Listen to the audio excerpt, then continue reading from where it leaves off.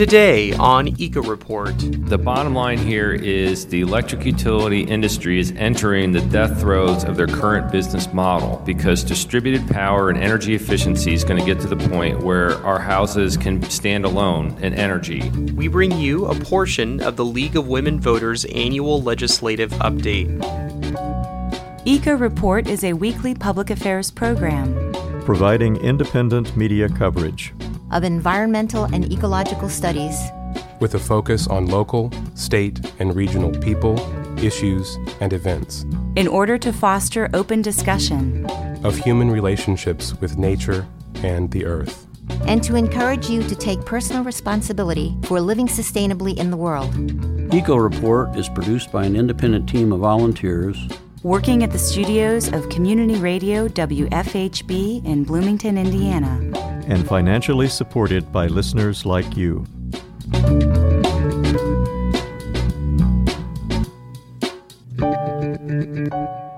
Good morning and welcome to Eco Report. For WFHB, I'm Phil Casper. And I'm Aaron Comforty. Indiana House Bill 1494, which environmentalists say would weaken Indiana's laws regulating confined animal feeding operations, commonly called CAFOs, is being discussed in committee this week. Bill 1494 would remove some current regulations on CAFO construction and expansion projects. According to Kim Ferraro, senior staff attorney for the Hoosier Environmental Council, the bill would remove the public's right to comment on proposed expansions to existing CAFOs. Ferraro says that the giant cattle, hog, and poultry farms with hundreds or even thousands of animals have massive manure pits that threaten public health, local ecosystems, and regional waterways. The millions of gallons of livestock waste generated at CAFOs, like feces and even animal carcasses, are collected in unlined earthen football field-sized lagoons and without treatment are spread on surrounding properties. Ferraro also said that it is not uncommon for existing CAFOs to double or triple in size. On paper, these expanded facilities are only considered one CAFO, but are essentially brand new facilities that can have additional serious health impacts on people who live within a few miles of the CAFO. It's critical, Ferraro said, for neighbors who are going to be affected by CAFO expansion to have their voices heard. Indiana Senate Bill 420, another proposed bill that may get a vote on the floor of the Indiana Senate, would designate 10% of public state forests as old-growth, no-harvest zones. That percentage would significantly increase the current total area of old-growth, no-harvest zones at a time when logging of state forests is at an all-time high. The Indiana Forest Alliance, the Hoosier Environmental Council, and other environmental groups say they are pushing for Bill 420 because the Department of Natural Resources has failed to meet its own commitments to set aside adequate old-growth, no-harvest zones. This week, a Senate committee heard testimony on Senate Bill 420 at a well-attended public hearing. 7 scientists and 1 hiker spoke in favor of the bill, citing the importance of species diversity in unlogged forests and prior Department of Natural Resources commitments to officially set aside 10% of state forests as no-harvest zones. The head of the Division of Forestry, John Seifert, spoke in opposition to the bill and claimed that, in fact, younger forests are in short supply, not the old-growth sections of the forest. The dispute over what kind of forest is in short supply is, in part, due to different philosophies of forest management. When Division of Forestry head John Seifert said short supply, he was referring to a quota of loggable state forest timber that is annually sold on the market for profit. His position is right in line with the field of forestry, which the Merriam-Webster Dictionary defines as the management of forested land primarily for harvesting timber. Seifert's forestry-based position contrasts with the Indiana Forest Alliance and Hoosier Environmental Council's more ecology-based position, which prioritizes the importance of healthy relationships between organisms and their environments in the state forests over timber sale quotas. Committee Chair Sue Glick will decide in the next week if the bill will be brought to the Senate floor for a vote. We'll hear more about the state legislature coming up later in the show. The Veterans Administration, or VA, has offered a plan to spare the biggest trees at Crown Hill Cemetery in Indianapolis, where they had previously proposed clear-cutting the rare urban old-growth forest. The VA sparked controversy when it gave relatively little public notice of its intent to build a veterans monument over the old-growth forest. Some of the trees on the site are more than 350 years old. After a legal battle and public outcry, the VA offered to not cut any tree with a circumference of 40 inches or greater. EcoReport correspondent Norm Holy contacted Jeff Stant, executive director of the Indiana Forest Alliance, for a response. We appreciate the VA's offer, but it's beside the point. We're not trying to just save some large trees. We are trying to save a forest. It's an old-growth pre-settlement forest. The records the city has indicates it's actually a virgin forest. There's never been any cutting in it, and little evidence of even livestock grazing anywhere in it.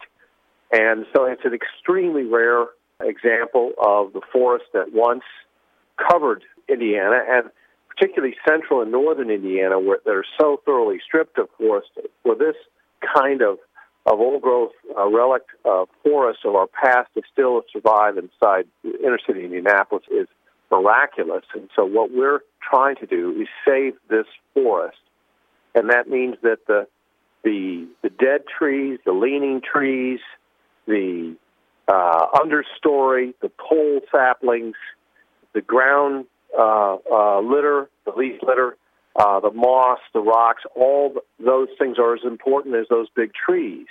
We're still imploring the Department of Veterans Affairs to look at any one of the plethora of other sites that have not been examined at all across the city, in the city's cemeteries, including in Crown Hill Cemetery, where they could put this proposed veteran cemetery without taking out a woods, much less a virgin forest. And last week, EcoReport ran a story and a video published by the Sacred Stone Camp that appeared to show Bureau of Indian Affairs officers following and then injuring a demonstrator by striking them in the knees with police batons. The video has since been substantiated by supportkrow.org. The victim of the assault is known as Crow, a veteran eco-activist currently supporting the No DAPL struggle and previously involved in anti-mining actions in Wisconsin. Morton County Correctional Center is currently imprisoning Crow, and their bail was set at $100,000 with a cash-only stipulation. Crow's assault comes as the company behind the pipeline, Energy Transfer Partners, has begun drilling and construction on a section of the pipeline that will go under the Missouri River. It's one of the last unfinished sections of the pipeline and by far the most controversial, as a rupture would send oil into the largest drinking water source in the region, one that supports millions of people and animals. On February 12th, the journal Nature, Ecology, and Evolution reported that synthetic industrial chemical pollutants exist deep under the sea. Scientists studying the Mariana Trench in the western Pacific, one of the planet's most remote habitats, found high levels of polychlorinated biphenyls, or PCBs, and polybrominated diphenyl ethers, or PBDEs, in marine organisms. The chemicals contaminate organisms living at the bottom of the ocean at levels equal to those found in some of the most polluted waterways in the world. The researchers found the chemicals in waters up to 10,000 meters deep. Both PCBs and PBDEs can cause various adverse health effects, including neurological, immune, and reproductive problems. They're also known to cause cancer in humans. People customarily think of the deep ocean as one of the most remote and pristine places on the Earth. However, this research shows that the deep ocean is highly connected to surface waterways and the human-made pollutants contaminating them. Bloomington, Indiana is well known for being one of the most PCB-contaminated locations in the world. For decades, a bass in Clear Creek was the most contaminated organism ever tested for PCBs. The industrial manufacturing company Westinghouse, in cooperation with the City of Bloomington and Indiana University, used Monroe County as its regional hub for dumping its PCB-contaminated equipment. Hundreds of sites throughout Monroe County have tested positive for PCBs, and hundreds, if not thousands, of additional locations are suspected of contamination. And the use of synthetic chemicals like PCBs, but also including drugs, pesticides, and other industrial substances, is expanding quickly, but U.S. government funding for studies on how they affect the environment isn't keeping up. That's the conclusion of a December opinion piece published in Environmental Science and Technology. Since the 1980s, the piece states, there's been a steep decline in the amount of funding available for external research grants from the EPA, which has the primary responsibility for regulating chemical use. Furthermore, few journal articles or grants from the National Science Foundation's Division of Environmental Biology, the nation's primary funder of academic ecological research, deal with the issue. Chemicals with unknown and untested environmental impacts continue to be approved for commercial use. Since the 1970s, the production of synthetic chemicals has increased greatly and millions of new substances enter the market every year. And the company that operates a toxic waste dump in Uniontown, Alabama, has been forced to settle a $30 million defamation suit it filed last year against 4 town residents who had vocally opposed having the company's coal ash discarded in the dump. The ACLU represented the residents, saying the suit exemplified the systematic racial and environmental injustice that African Americans have been subjected to throughout U.S. history and European colonization. Uniontown is 91% black. Its median annual household income is under $15,000. The dump has been taking in coal ash since 2008. The coal ash is a byproduct of burning coal and contains carcinogenic chemicals. Uniontown residents claim they've developed numerous health problems since the dump began accepting coal ash and have had companion animals die from related complications.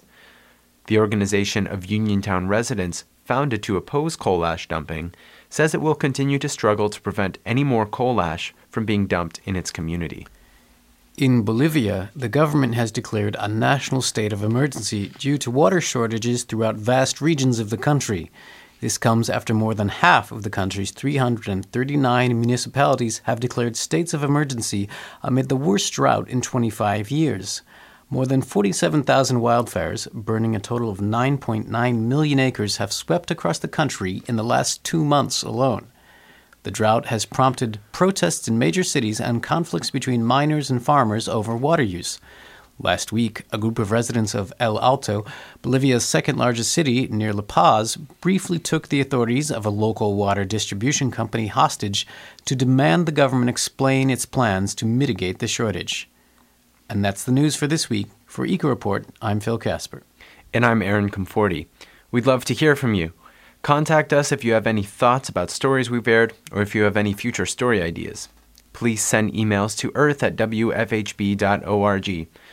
And sometimes the world can seem like it's falling apart, and we at Eco Report vow to document the world's fiery destruction. No, just kidding. We vow to keep you informed so that you can take direct action to prevent the world's fiery destruction. And whether that means having conversations, tough ones with the family at Thanksgiving, or locking down to construction equipment, we appreciate your perspective and contribution. Eco Report is brought to you in part by MPI Solar, a Bloomington business specializing in solar hot water, solar electricity, and solar hot air systems.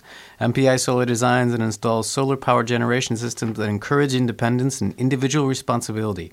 Found locally at 812-334-4003 and on the web at mpisolarenergy.com.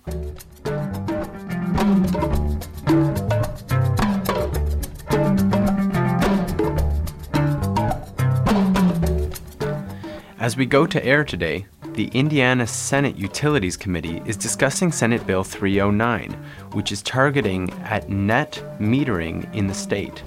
Net metering is a practice that allows solar energy users to sell excess power back to the grid. The committee is scheduled to vote this morning on whether to send the bill to the full Senate for a vote.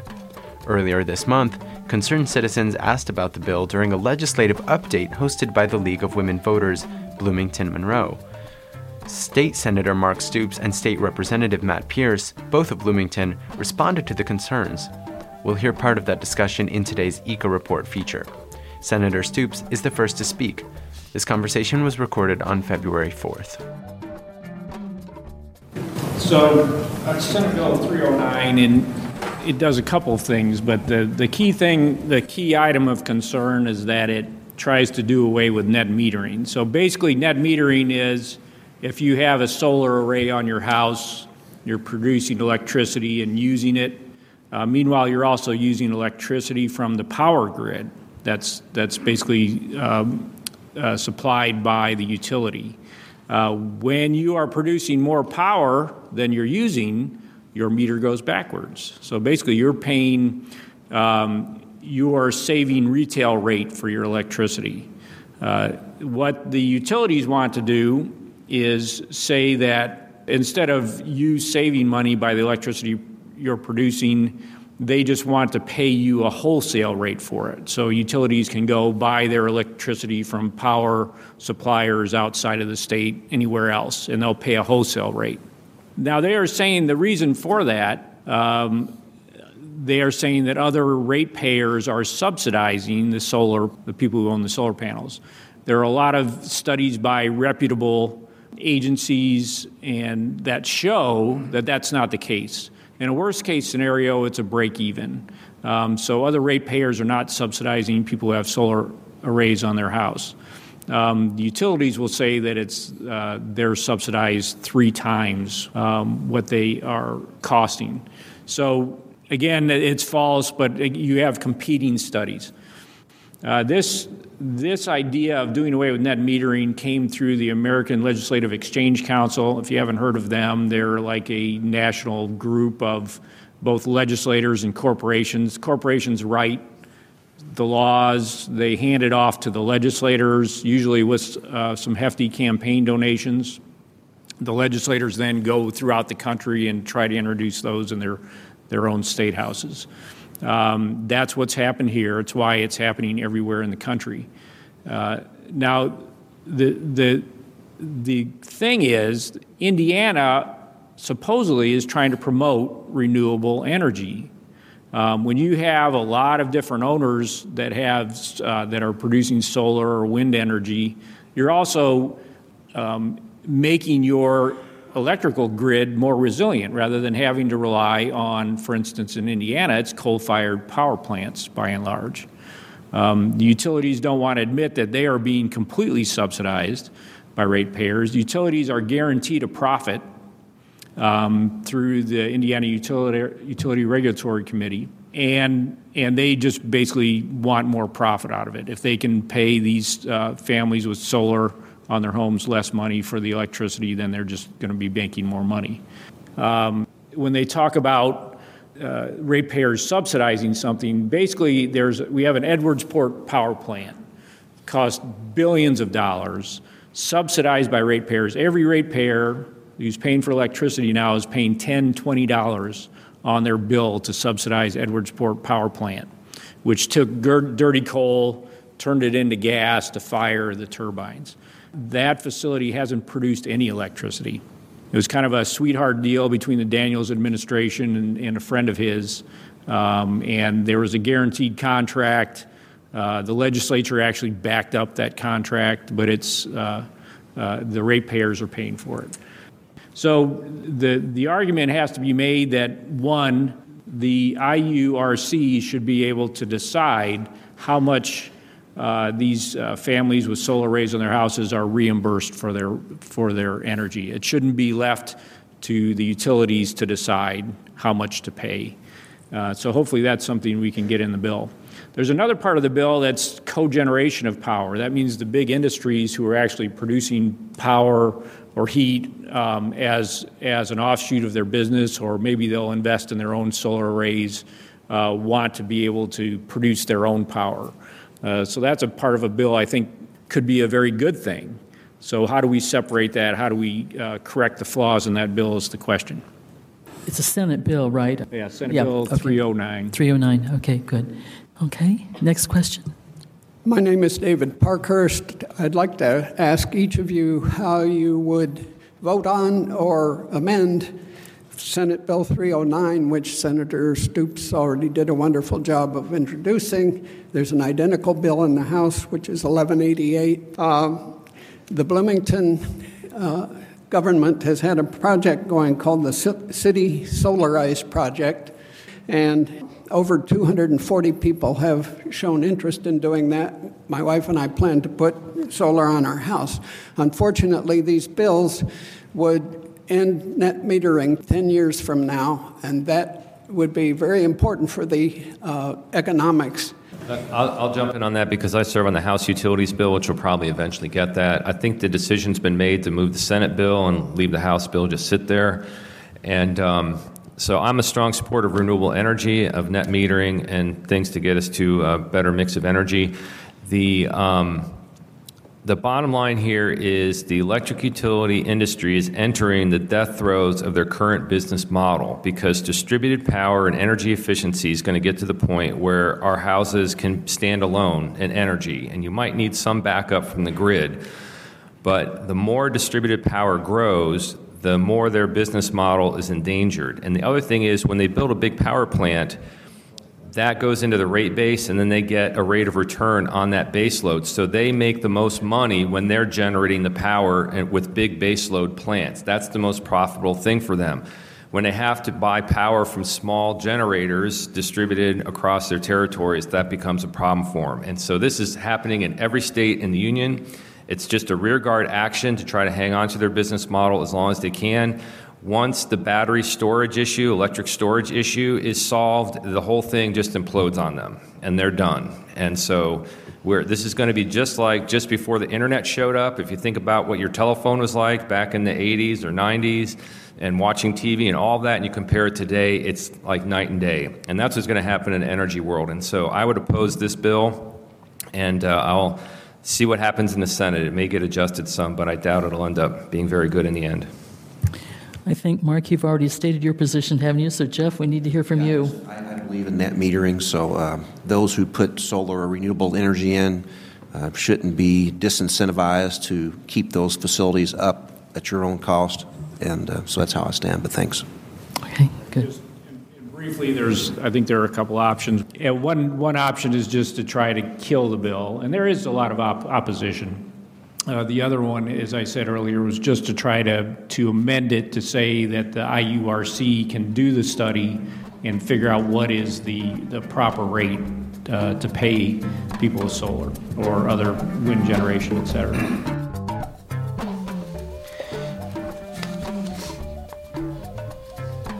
You're listening to Eco Report on WFHB, bringing you environmental watchdog reporting from South Central Indiana. Eco Report is currently seeking volunteer journalists to contribute short weekly headlines about ecological issues, from indigenous resistance to infrastructure projects to climate change and biological diversity. Commitment is light, and you can set your own schedule. For more information, email us at earth@wfhb.org or call 812-323-1200. It's time now for In Nature, a segment focusing on the flora and fauna of South Central Indiana. This is In Nature.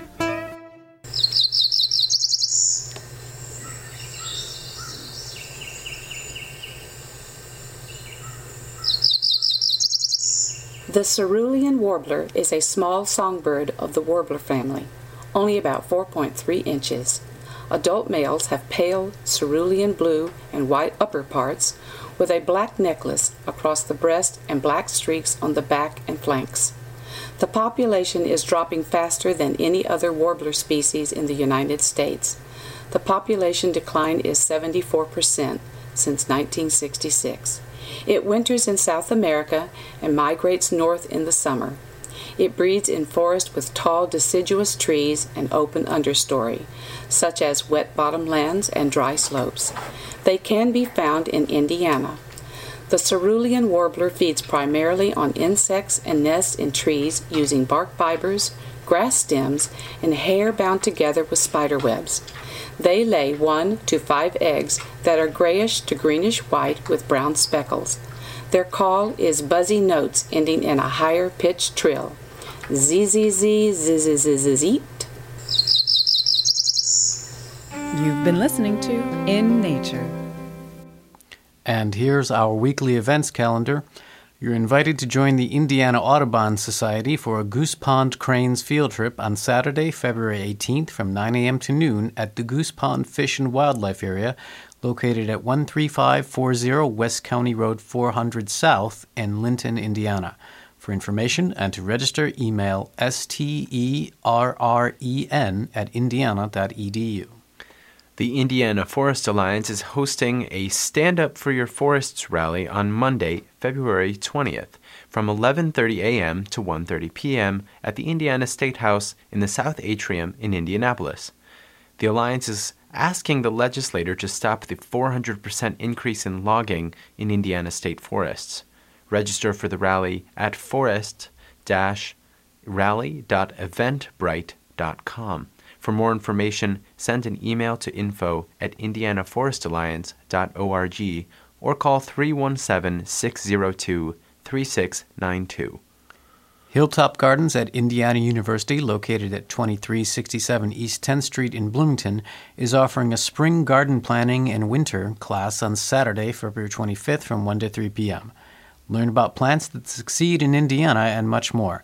Register by February 23rd at bloomington.in.gov/parks. There is a fee for this class. A peninsula hike at Lake Monroe will take place on Saturday, February 26th from 12 to 2 p.m. Come enjoy the 360-degree view of Lake Monroe from Sycamore Land Trust's newest preserve, the Amy Weingartner Brannigan Peninsula Preserve, located on Rush Ridge Road, off of State Road 446 in Bloomington. Meet at 11:30 a.m. in the Blooming Foods East parking lot. Parking is limited and carpooling is encouraged. The Bloomington Community Orchard, located at 2120 South Highland Avenue in Bloomington, is offering a class on dormant pruning of fruit trees on Saturday, February 25th from 2 to 4 p.m. Participants will learn how to prune fruit trees during dormancy in order to improve structure, growth, and health. The class is free. And if you would like to support Crow, who is being held at the Morton County Correctional Center, you can visit supportkrow.org.